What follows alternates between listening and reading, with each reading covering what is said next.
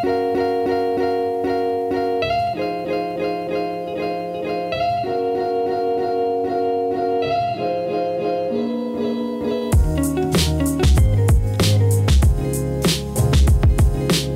everybody, welcome to the show. I'm your host Mike, and joining me for the first time in 2022. Hey guys, Brian. Brian, good to have you on. Finally get you on for 2022, and I want you to come on a little bit more. I know the next few months are going to be a little iffy with everything going on in your life, but I figured that this episode would be kind of fun interlude to get you back on because it was something that I feel like we're both pretty well versed in that we didn't need to do a whole lot of research on. Something that I'm pretty passionate about. It's a little bit different. It's not a movie. We are in fact going to be talking about a podcast and a very specific portion of a podcast. But this week we're going to be talking about The Adventure Zone, specifically the Balance campaign, which took place from around 2014 to 2017. So The Adventure Zone, what is it? Essentially, it is three brothers and their dad play D&D. And we are focusing on their first adventure that, like I said, spanned over 3 years, but they've been doing a whole lot of stuff pretty much in between from that point to now. So after the Balance campaign, they were kind of jumping back and forth between different games, different DMs within their own group. And now they're actually on another, I think their next longer campaign series called Ethersea, which is takes place completely in an underwater world that they themselves created. I've been listening to it. It's pretty interesting, but I don't think anything, at least in my mind, is going to top the Balance campaign. But before we get into that and why we're talking about it, Brian, I want to throw it over to you. You're the one that actually got me into the Adventure Zone and specifically Balance. And I was just curious of how you found it, what your relationship with the Adventure Zone is, and specifically like the Balance campaign. Yeah, I can't remember. I think Andrew, our friend Andrew, who I'm sure he's been mentioned on here. If not, I don't think he's been a guest yet, which he should be. Not yet. No, we've been talking about getting him on. He's the one who I think he introduced it to me for some reason. I can't remember the exact conversation, but he just said, "Hey, here's this thing that I've been listening to." I think they just ended the first campaign when I started listening to it. He's like, it just ended. This is this beautiful thing. Like, just listen to it. It's just three guys and their dad playing D&D. And he's like, that's it. I'm not going to tell you anything else about it. And I think we had just graduated college or something, and I just started listening to it. And I remember immediately finding it funny and endearing. And that's the initial kind of first couple arcs, but it gets really in depth, and they not that they build up lore, but it was I appreciated the sincerity and the comedy, which was like a nice they do strike a good balance in that entire Balance arc and storyline. So again, I appreciate the sincerity, the comedy, to take the lighthearted nature of it. But also, it really was a genuinely entertaining story. And I remember, I think I listened to it over the span of maybe like 2.5 years, just intermittently. But there was like, after a certain point, you just got so invested, I just kind of rinsed right through the rest of it. And I think I just finish it, and I told you to maybe because I started listening to it in 2019. And it's funny that makes sense. Well, it's funny how you mentioned like you intermittently listened over 2.5 years. For me, it was like 6 months. I listened to like the first, let's say like 20 episodes. So we're talking about the campaign, which is the larger story. And then we're going to be mentioning arcs, which are just like chapters in the story. And I think I was like intermittently listening for like 6 months over the first 3 arcs, or the first 3 chapters. So the arcs of the whole, like it's Here There Be Gerblins, Murder on Rockport Express, Pedals to the Metal, and then there's the Crystal Kingdom, followed by the 11th Hour, followed by the Stolen Century, followed by A Story and Song. So I was like kind of intermittently listening until like Pedals of the Metal, and then Pedals of the Metal, not my favorite arc. And I kind of like stopped listening, and I was like, oh, let me get back into it. So I kind of rinsed through the first three chapters again, and then it was specifically at the Crystal Kingdom that I got back into it and I just rinsed through the story because like Brian said, the beginning is very endearing and fun, and it's a little bit more on like the comedy side because this is the first time that that the group has played together, that many of them have either like so the family, we have Griffin, the baby brother, Travis, the middle brother, Justin, the eldest brother, and then Clint McElroy, all the McElroy brothers and father. So they're all like huge nerds. They actually have their own podcast, My Brother and Me, which I've tried listening to, and I can't really get into that as much as I can here. I just think the style and the format's a little bit different for me. Um, but so the beginning is them kind of just getting to understand the rules of D&D. Griffin as a DM, he has such high ambitions, but he's still figuring it out. But then it's right at the Crystal Kingdom when Griffin, as the DM, starts pulling the story threads tighter and tighter, starts making callbacks, starts setting up things for the end. And then as well as the players, they're also sort of getting a better understanding of the rules and how to play. And I think it just starts becoming more cohesive at that moment, and they also start buying into the narrative. So Brian, yeah, as you were, sorry to interrupt, just you were saying when you introduced it to me, yeah, and so you actually been reading the graphic novels as well that they've been producing of this specific art, of this specific campaign. Yeah, it's actually interesting. It's like a slightly it's the tighter version of the whole storyline itself. I find it really cool because when you listen to I feel like the podcast and the graphic novels are sort of like different variations of the same story. Like you could tell with the podcast that they were more or less figuring it out as they go along, and then when Griffin like really finds his footing, and that's when it goes from like, this is entertaining to like this is a genuinely awesome story. Those first couple arcs, because I think Griffin took them from a D&D like campaign book. uh it's not like derivative, not at all, but you could tell it's like it's not original because it's taken from another source but just Well, tweaked around, it right? the first campaign they start using a book, and I say that because I've actually played. So I have my own D&D. So Brian and I, we've played D&D on this channel. Um, the Star Wars, hopefully we can get back to that, but it's a little bit more difficult with two people. But I have been playing like traditional D&D with a friend group outside of this. I'm actually writing a campaign, a homebrewed campaign for Brian and our friends that I'll be play testing with another group that I hopefully we can make something into the show. But I've actually played the first like book story that they used in their first arc. But it's so funny because as I was playing it, I like kind of knew what was going on, and like and I was also like, as I was playing, I was like leading questions to the DM because he didn't know that I knew the story, and I was like trying to like deduce like, oh, like is this powerful like the Phoenix Fire Gauntlet that they've been this like ultimate power device that was like the first arc, is this in here? And it's not. So it's funny that just how much Griffin used that. And he also has said, like, I got away from that like right away. He knew like midway through recording that he wanted to do his own stuff. So I think the first arc, he wrote his own stuff, or he used the book. And then after that, everything was original. Yeah, and okay then, so I guess going off with that, what was my train of thought before that? You were saying how um the first, like how Griffin was finding his foothold and understanding how to DM Oh, I understand. Yeah, with compared to the comic books. where I mean, and you did a little more research into this, so correct me if I'm wrong, but it's my understanding that like Griffin was sort of more or less finding out how it was ending by the time he was like halfway through, like he was still figuring it out, but towards those final like mini arcs, that's when he knew what the ending was.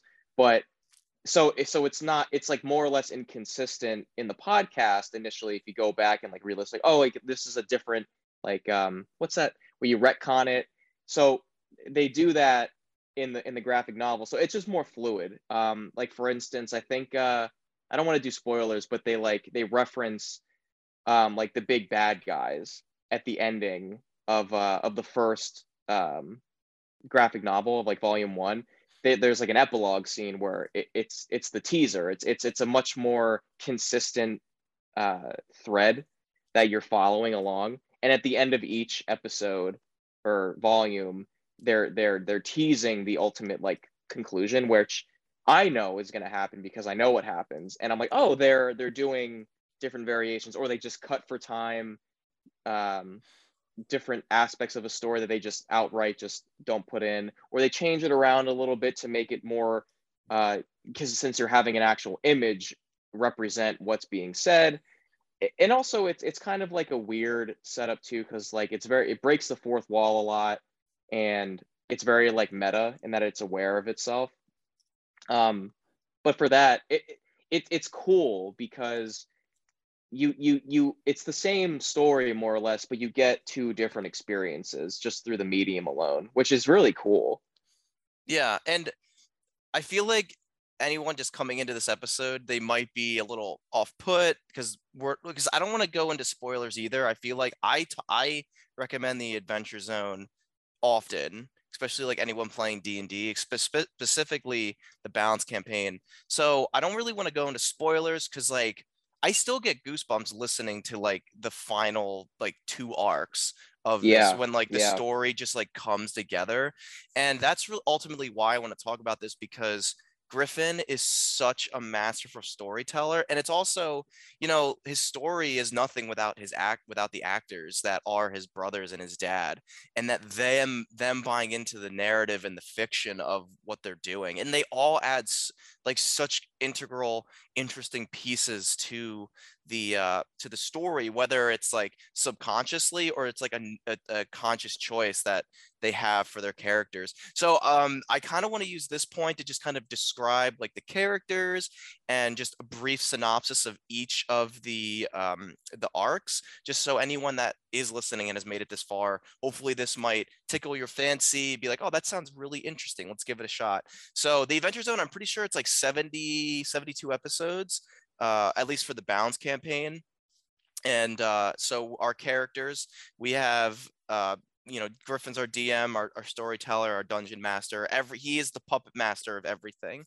Followed by, let's go from, I guess, just an arbitrary order. We have Magnus Burnsides, who's played by the middle brother, Travis McElroy.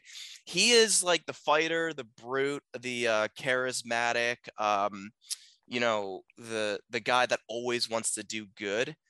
There's his tagline of the show is Magnus rushes in, and it's so, oh man, it's so interesting. Like even as I just talk about it, the whole idea of Magnus rushes in, that they coined that because Magnus would just rush into any situation and just fight, and they actually use that as a plot thread and character development throughout the show, of just like, well, Magnus rushes in, why does he rush in, as opposed to just going with this surface level like fighter. There's actually some really good nuance to why he rushes in and why he's the way he is.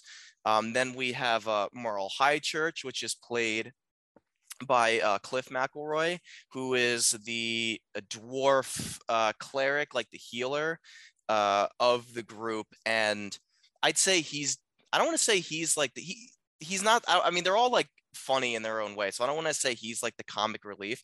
I'd say Merle is probably the least serious of all the characters, but he does have like his serious backstory and his motivations behind like why he acts.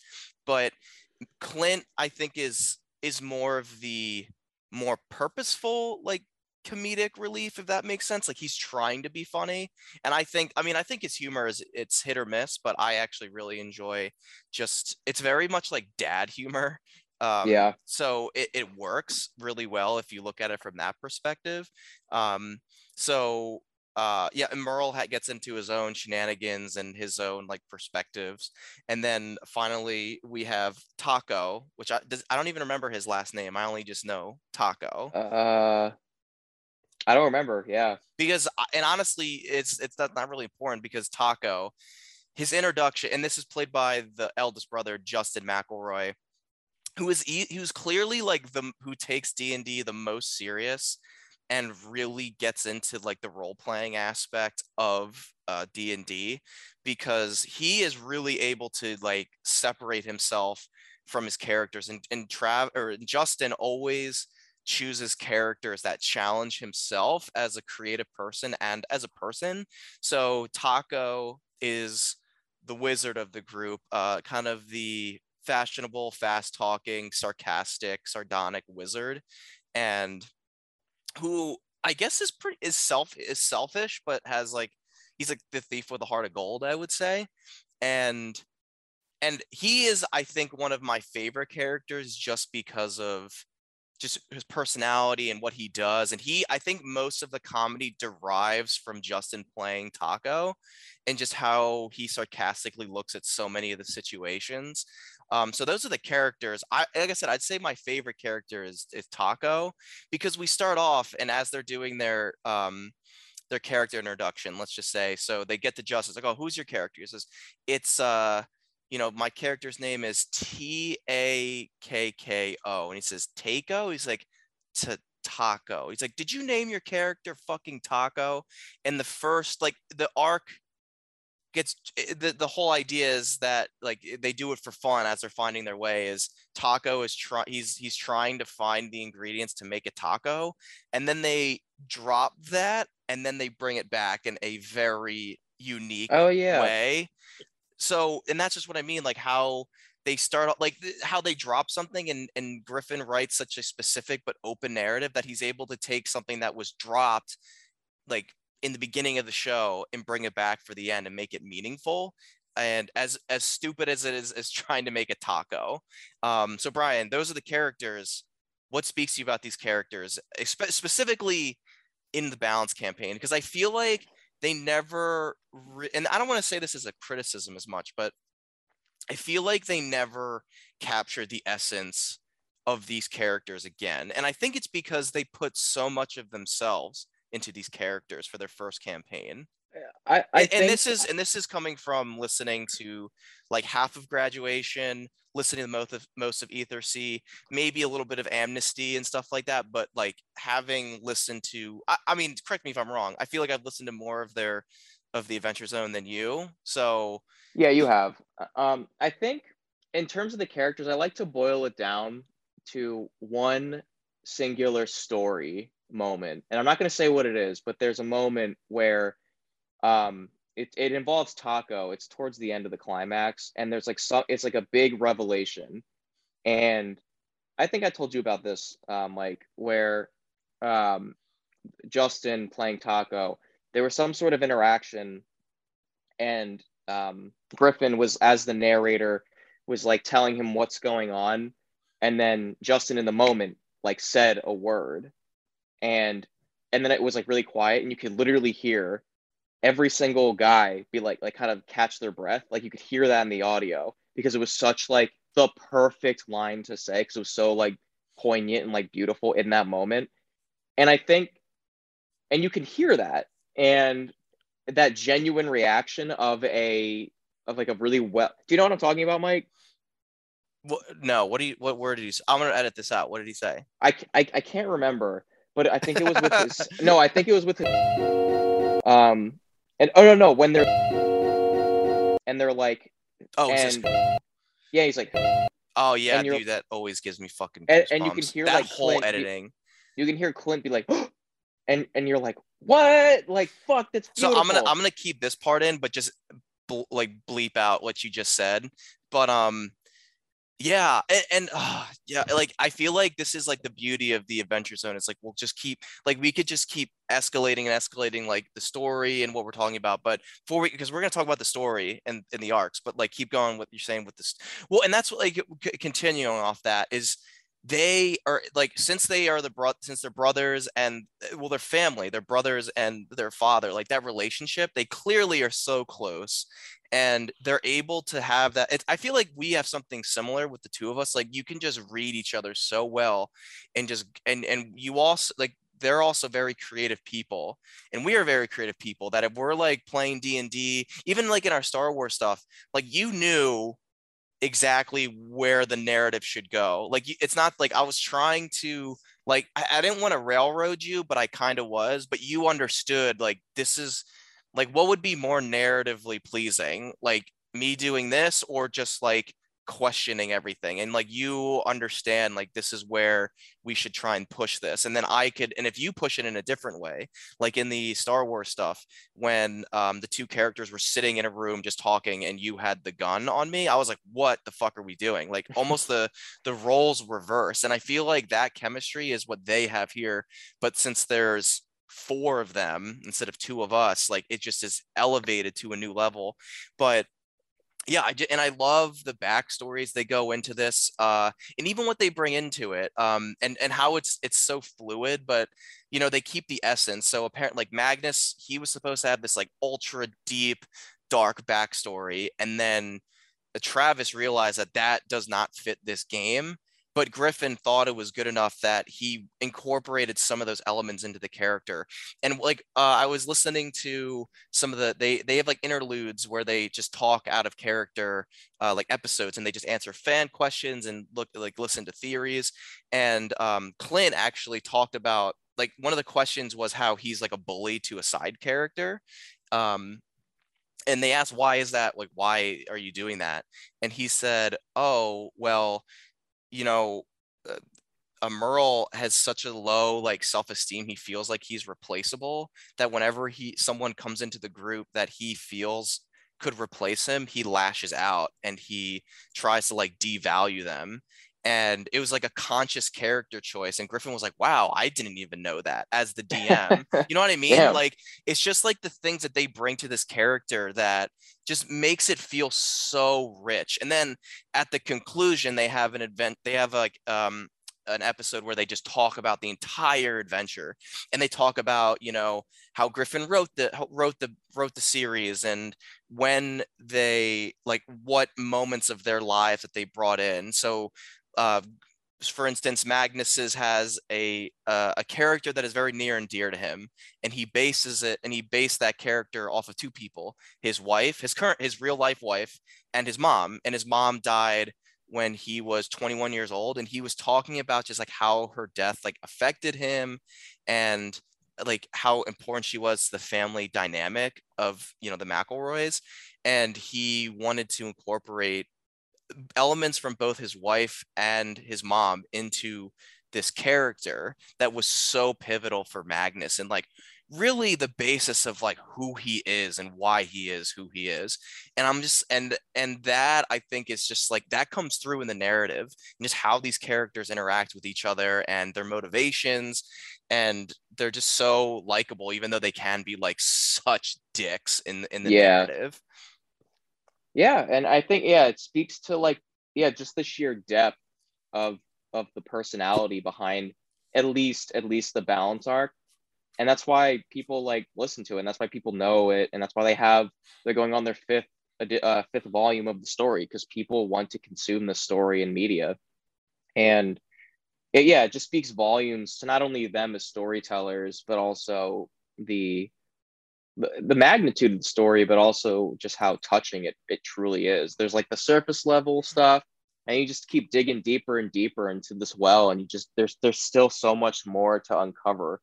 Um, yeah, So I want to talk about the actual story, but specifically like the arcs themselves without giving spoilers away, especially like the later arcs, because those are like you definitely want to go in as fresh as possible, knowing pretty much as nothing. You don't want to know anything, because I listen to this show probably at least once a year, maybe like once every like 6 months or so.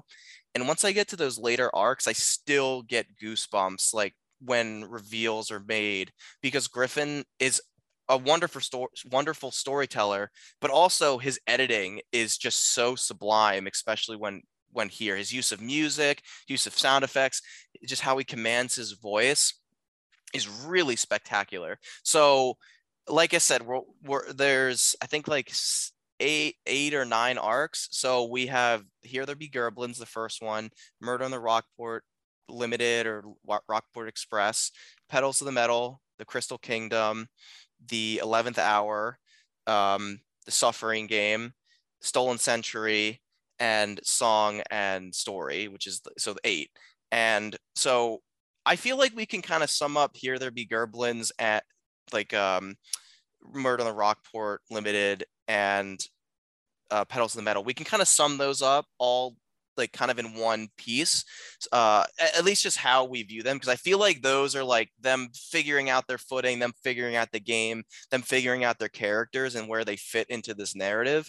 But so Here There Be Gerblins is based on, I think, the lost minds of, it's not Moria, but it's like a written pre-written adventure that you can buy for D&D. It's in the starters kit. That it's pretty much the throughway for a lot of people's intro to D&D. It's a fun adventure. I've played it myself with my buddies, and it is a good like intro to D&D. But so Griffin kind of takes components of that, meshes his own story in there, and then we get to Murder on the Rockport Express, which is them figuring out a murder mystery. So it's murder on the Oriental Express, or you know what I mean? Orient Express, right? Murder on the Orient Express. Yeah. Yeah. Followed by Petals of the Metal, which is essentially Fast and Furious. That's what Griffin said when he was consuming all the Fast and Furious movies. And he was like, that'd be kind of cool. So he wrote it's like the universe is set in this like steampunky, well, not really steampunk. It's like traditional like fantasy, but also has like mechanical elements in it as well, which he explains why that's like that in the later arcs. And I also want to say how they get to each of these arcs is they join this organization called the Bureau of Balance that they have to, there are these rare magical items of extreme power that this organization is trying to find and reclaim, and they join this organization, and that's like the through line that gets them on these fetch quests. So I would say the first three arcs are like fun, kind of sets the tone. You get to know the characters, the players, and like Griffin's storytelling. There's a few standout moments, like, you know, they're fun adventures, but I feel like the meat starts at the Crystal Kingdom. So Brian, do you have anything to say about the first three arcs? And that's like the first, I don't know, 25 episodes or so. So I say, like, if you like, you'll have a fun time going through those episodes, but like if you can get to the Crystal Kingdom, that's when I feel like the larger narrative starts to come into play more. Well, it's like the first three arcs are like comedy. Like they're more comedic, but like you can't skip those. You gotta listen to everything if you want to like fully understand and appreciate when the actual real, quote unquote, like real story begins. So yeah, I mean they're all good in their own, but it's definitely like that's like the tonal shift. It's kind of like, to put it in like layman's terms, it's kind of like you have the first two Harry Potters where they're like comedy, but they're still building up like fundamentals. And then you like switch radically to like the third movie where it gets a little darker and like real shit starts happening and like it gets more and more serious, you know, but it's still like they still keep a consistent tone. Yeah. So the Crystal Kingdom it takes place on this like the Organization of Balance. They have or the Bureau of Balance, they have a moon base. It's on the moon. So that's when they kind of get into this like steampunky type like energy. And then there's another base that is encased in this crystal that is one of these powerful items that they need to reclaim. And the timeline is like, oh, if this base that's hovering, if it touches the earth, it's going to turn the entire Faerun, like the earth, into crystal. So there's like a fight against the clock to like reclaim this crystal before like the base crashes. But I remember the instance when I was like, okay, something's different, is specifically the Vocaloids, when it starts giving these I never really understood what the Vocaloids were, but they start hinting at something larger, and that's when a character in there at the end gives like a prophecy of, they saw the world, and it's like the five birds or the seven birds of the apocalypse or something like that. And I was like, whoa, what is that? And that's when things really start to ramp into overdrive. But the Crystal Kingdom, I feel like that's the turning point for me, where I was like, oh, this is like a lot more engaging, a lot more exciting, and it feels like we're building to something here. And I think it was with the use of those Vocaloids. But also, Death comes into it. And he drops some bombs that don't make sense in the moment, but they make sense later on. Like literally, the character of Death comes and is then a character, which is also kind of fun because that character comes back a lot and actually plays like a very pivotal, like important role in the story and for one of the characters. But I'll just leave it at that. So what are your thoughts on like the Crystal Kingdom? And I think that's where the Adventure Zone, the graphic novels are at currently, right? Because they Yeah, release yeah, one once a year. yeah. It's pretty much they release one every July. I actually haven't read it yet, but I have it, and yeah. Crystal Kingdom is good. I remember that's where they start really experimenting with their own uh craft of storytelling. Isn't that the one where they start like actually putting their own music in?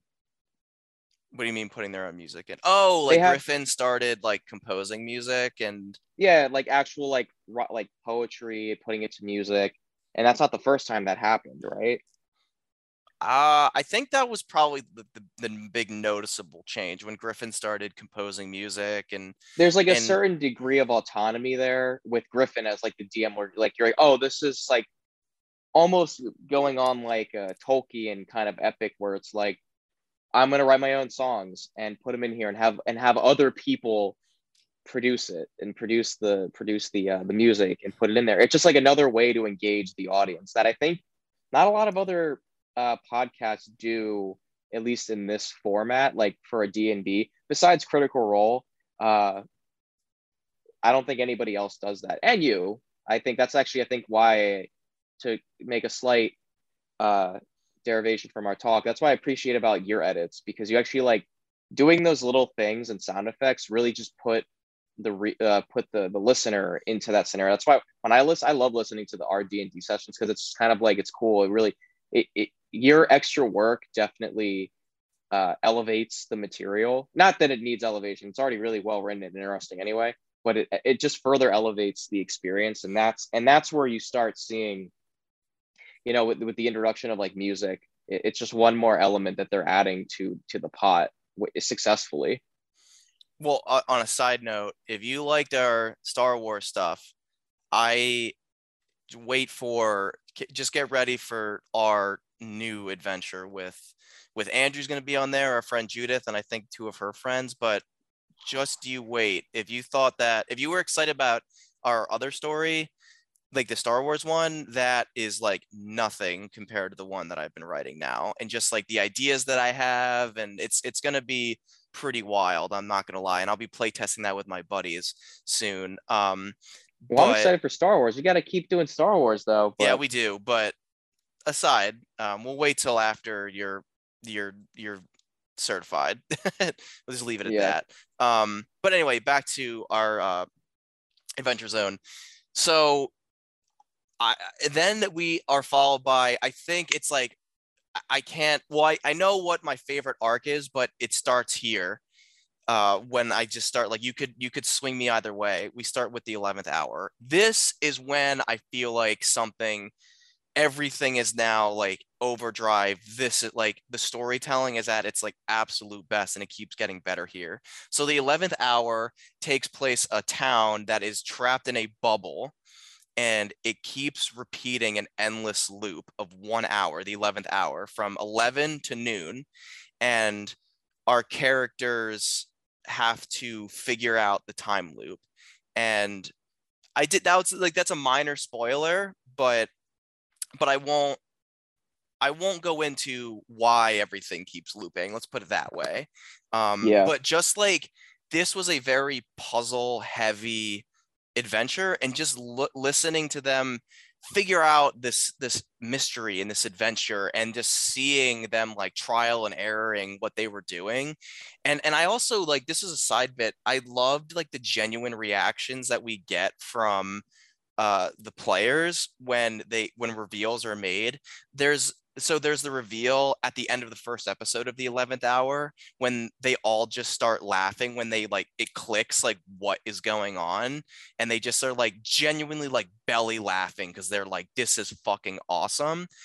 There's that moment. There's moments in I think after the Suffering game when a very specific character comes back, and when they realize like what character is coming back, they all just start like belly laughing. And it's funny because like Cliff knows it first, like he recognizes what's happening and he starts laughing, and then I think the others start to get clued in, and then you can just hear them like slowly start to like integrate themselves into like the laughter fits where they're like, this is awesome. Like it's laughing because it's like when you watch a movie and you're like, oh my god, that's so awesome, you just start laughing.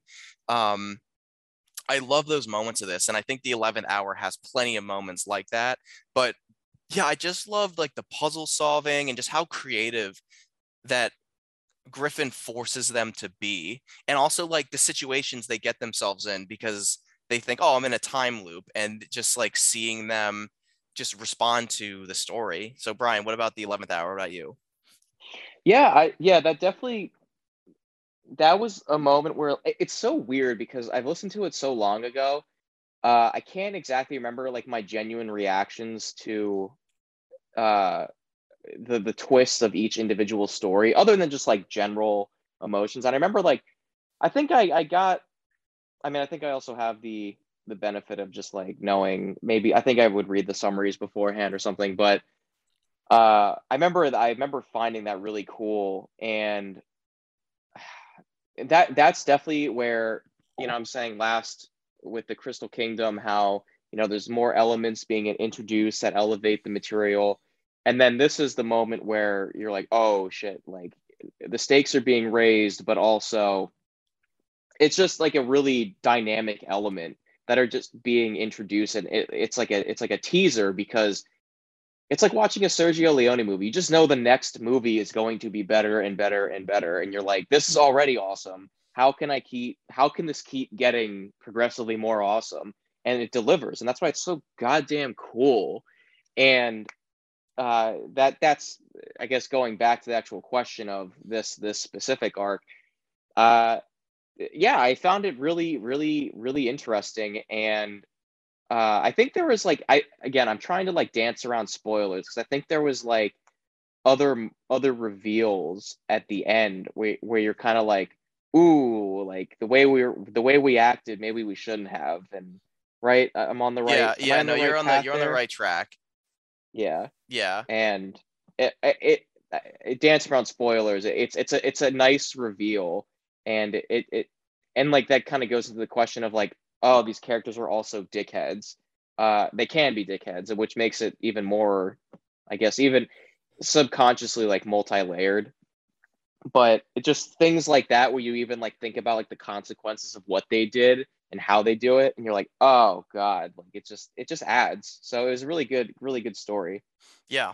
So following that, and also it's worth mentioning in between every arc, there is like an interlude, or they call it the lunar interlude, when they're on this moon base, whether they're training, they're leveling up, they're like interacting with different characters. On the moon base, whether they're interacting with Madam Director, who runs the Bureau of Balance, the side characters themselves. There's all these interludes that happen in between that adds is more personalization of the characters, and makes you just become a little bit more that much more attached to it. So following that, we have the Suffering game, which I think is Yeah, probably the most unique, and like the stakes are the highest here, because there have been some critiques of Griffin's DMing where they say that he's a little too easy on the guys, and like the interactions, like people have felt like there was no real danger when he was DMing. Ether C, that goes away. I'll just say it that. But the Suffering game, the whole mechanic is they go into what's called Wonderland, and they have to keep doing these games that inflict damage. Like it's not a matter of if, it's how much damage you will take.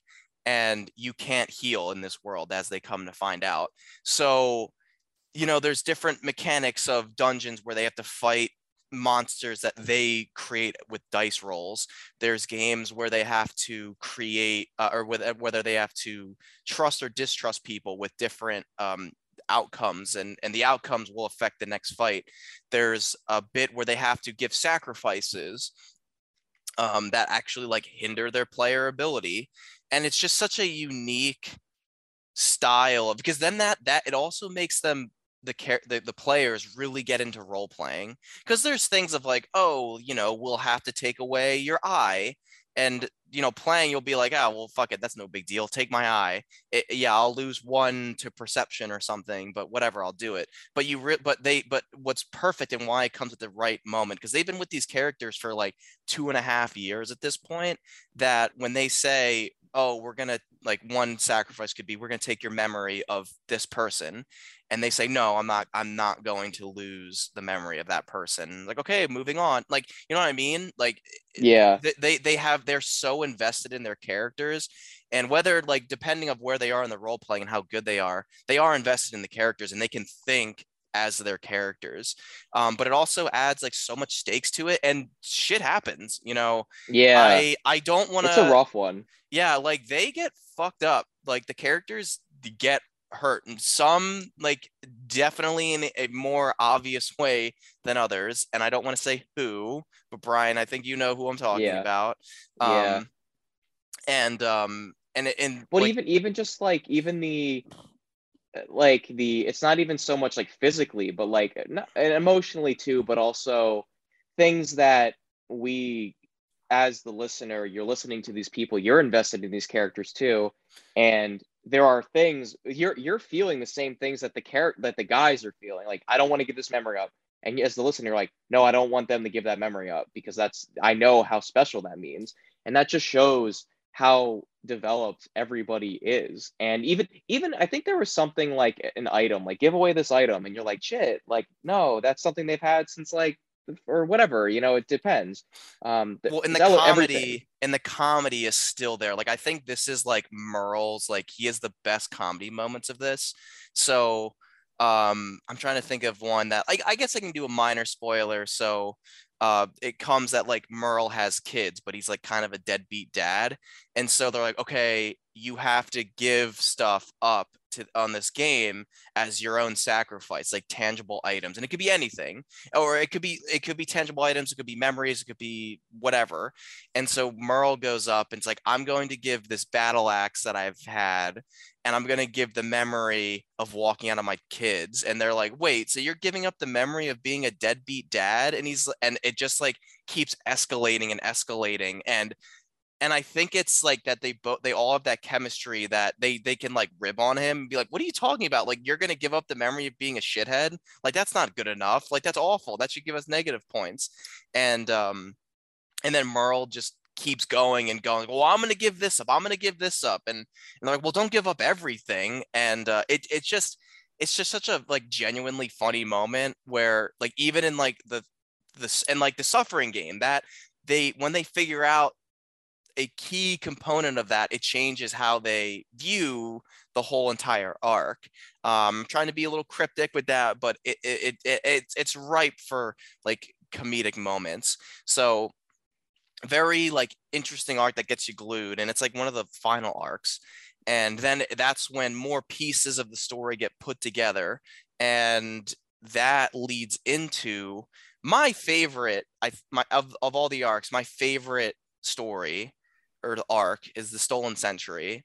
And this is Yeah, dude. spoiler heavy, so I'm not going to say it because I want you to go into the, if this episode convinces you to listen, I and maybe we'll do like a spoiler episode like a few weeks from now or something, where we can just free reign talk about Well, shit, this. like, having this conversation, I want to like re-listen to it again. Well, and that's All what of I'm them, hoping, that everything. someone listens to this and is like, what is this? I want to listen.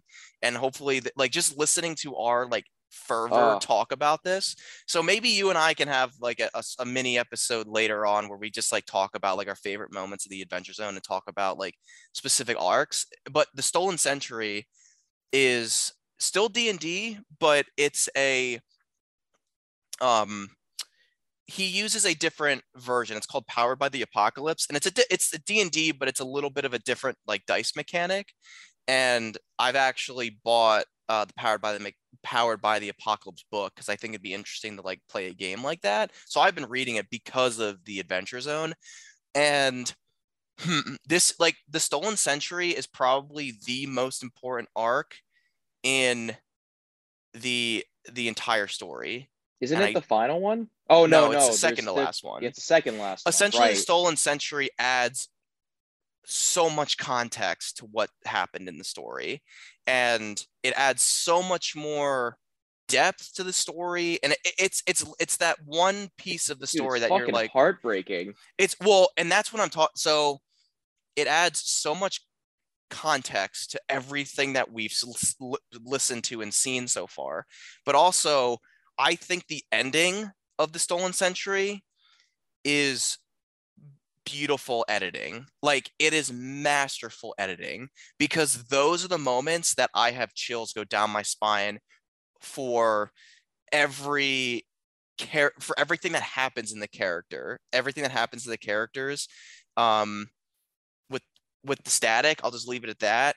Every Yeah, time the static happens, I have chills run down my spine, yeah. and even like Shit. his his use of the music, like so I'll just say the last person that has static with, I don't know if he wrote that piece of music, but he's able to mesh it in so fucking well.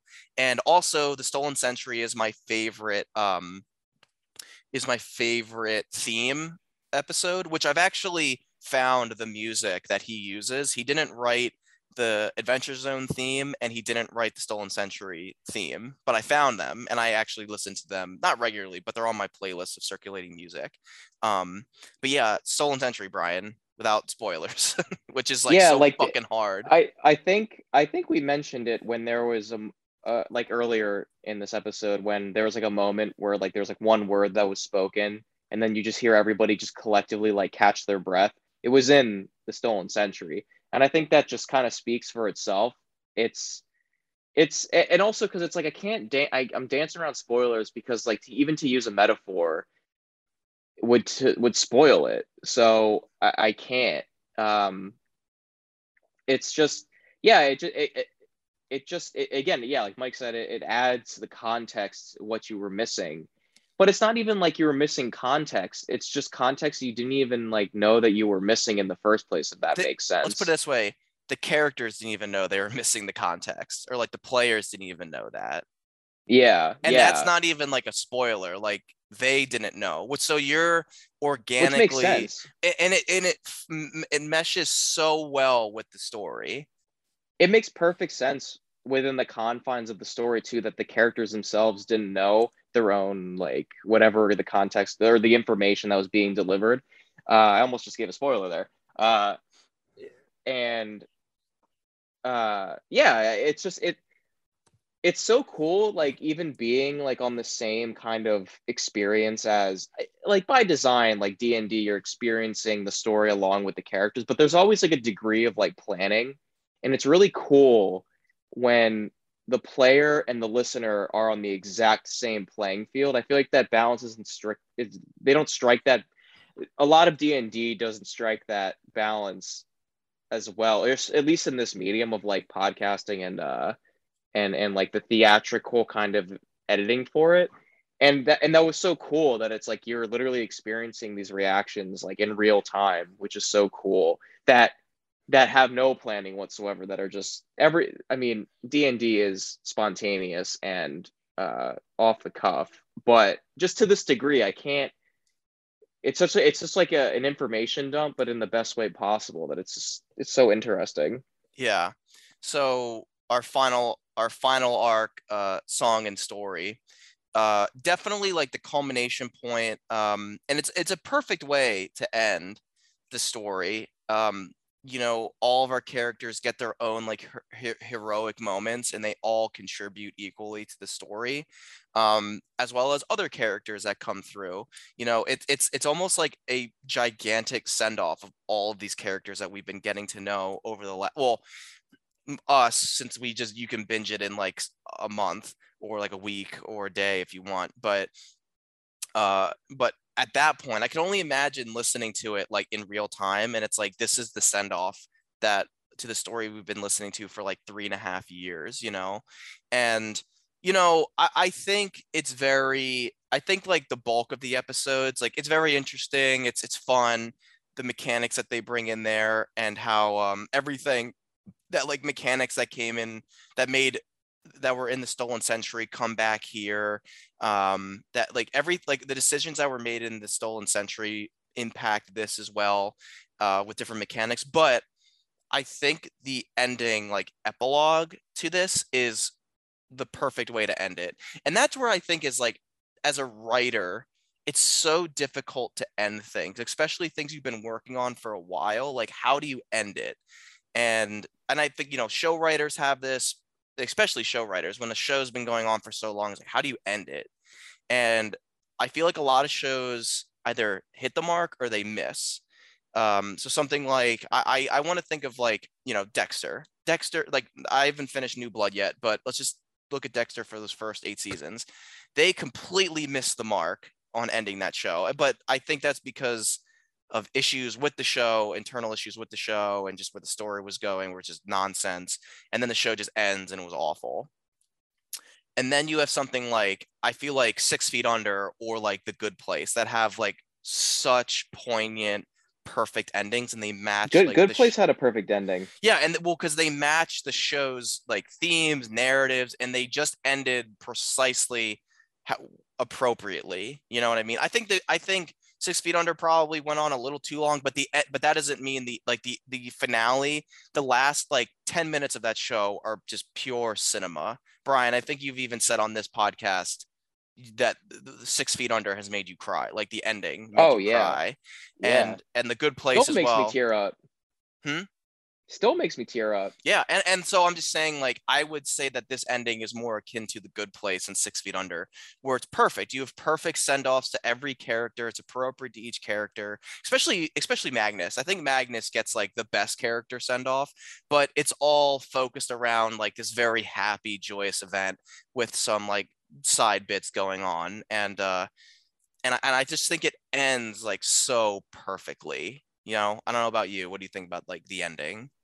Yeah, it was like a nice little bow on everything. Like I don't remember being disappointed by anything with the ending. And I think finishing it and texting Andrew and being like, "Well, I just finished it. Like, thank you so much for recommending that to me. That was incredible." I just remember feeling incredibly satisfied, and just like I just went on this journey. It was like it's like watching an epic movie. It's funny, like it's like we're talking about it on this film podcast primarily dedicated to it, and it's the same equation and the same elation and feeling you get while watching a film, which I think really speaks to the craft of the McElroys and Adventure Zone. And that's why I wanted to talk about this, because it's something different and unique. Like we talk a lot about movies and like short films and stuff, but ultimately, like what I want to use this platform for is really to talk about whatever the fuck I want to. And we're amateur, and it's a hobby, and we don't have like pressures from like fans. Like the amount of people that listen to this are probably few and far between, but whatever. I've met some amazing people through podcasting, and it really makes me want to, like, doing the podcast has given me goals to reach for, creative goals, and also like it has just made me want to look out for new movies and research new movies and just look at film in a different way. And that's why I want to talk about the Adventure Zone, because the Adventure Zone did that for me as well. It opened my eyes to D&D, opened my eyes to the potential of D&D, story, like podcasts. Like it really expanded my viewpoint on what podcasts can be, what narratives could be, and also introduced me to D&D. So that's why I wanted to talk about it, because I knew it was something that we both it resonated with both of us. And I think in some ways it influences our work. Definitely, I would say me as well. The D&D campaigns that I'm writing, that I wrote for the Star Wars campaign, that I wrote for the story that we will be playing with our friends, it's very much heavily inspired by Griffin McElroy and like the McElroy family, but definitely Griffin's storytelling ability, the type of story he wants to tell, like the story that hopefully that I can make into a podcast show. The scale and the grandiosity is directly inspired because of Griffin McElroy. Like he opened my eyes to like what D&D could do, and that got me really excited because it's almost like you have a blank canvas to tell the story. And it's also it's just through your own like wordplay. I could describe something so amazing that I could never film. And even like some professional Hollywood people can never film with like the vast amounts of CGI that they have, and like just like the endless money that they have to make these movies. Like they will never you can never conjure the images that Griffin and the McElroy family conjures through their D&D adventures. Just so that's why I really wanted to talk about this, because it was just I think people need, I mean, people do listen to this. Like Adventures, it's probably like Adventure Zone and Critical Role that are like the two most popular D&D podcast like consuming things out there, arguably. But at least for like the popular like the popular press, like people could, they're more accessible, I would say. Yeah, yeah, definitely. Yeah, I think they're pretty readily available. I think I've literally seen people with um um Adventure Zone tattoos, like at Sixers games. Oh, And really? I've never said anything, but I'm like, Oh shit, I would have been like, hell yeah, like from well, I wasn't Balance, like sure. what were the It, tattoos? it was like the bracer, or like the design, Oh, the bat, like the balance, whatever. the Bureau of Balance bracer, like, But it oh, was like it's, just the design, and I was like, that looks like that, but I didn't want to say anything. So ah shit, I would have totally said something. That's it awesome. looked like it. I wasn't sure if it was, but it looked like it. Oh, I So totally would have asked them. That's awesome. Because like if you just say, "Hey, is your tattoo what I think, like what does your tattoo mean?" Because I think I know what it means. And if they say yes, then you just have that connection with someone. And then yeah, if it's not, you're like, "Oh, fuck it, like cool tattoo, bro." You know what I mean? Like I totally would have said, like if you see that again, like ask them, because that's cool. I think it registered after I like walked away. I was like, oh wait, that looked familiar because it looked like that was the bracer design. But whatever. Well, yeah, so I guess that kind of concludes like our overall thoughts. So we can get into our closing thoughts and then like our recommendations. So still out of 10. I guess I can go first since I brought it here. Yeah, as you could tell, I absolutely love the Adventure Zone. The whole podcast in general, but specifically the balance. If you're listening to this, I hope that this has inspired you to listen to it, try out D&D. It might be a little there might be a learning curve for you if you've never played D&D or don't know the rules, but like that's why it's so great that start with Balance, because they were new too and they do a really good job of explaining it, and they also make mistakes along the way, and it's fine. It's not like this ultra serious D&D campaign where they have to go shop for 3 hours and they have to make inventory. No, it's all about the narrative. It's about having fun. So I can't recommend this enough. I would give it honestly a 10 out of 10. I think it's like a near perfect story.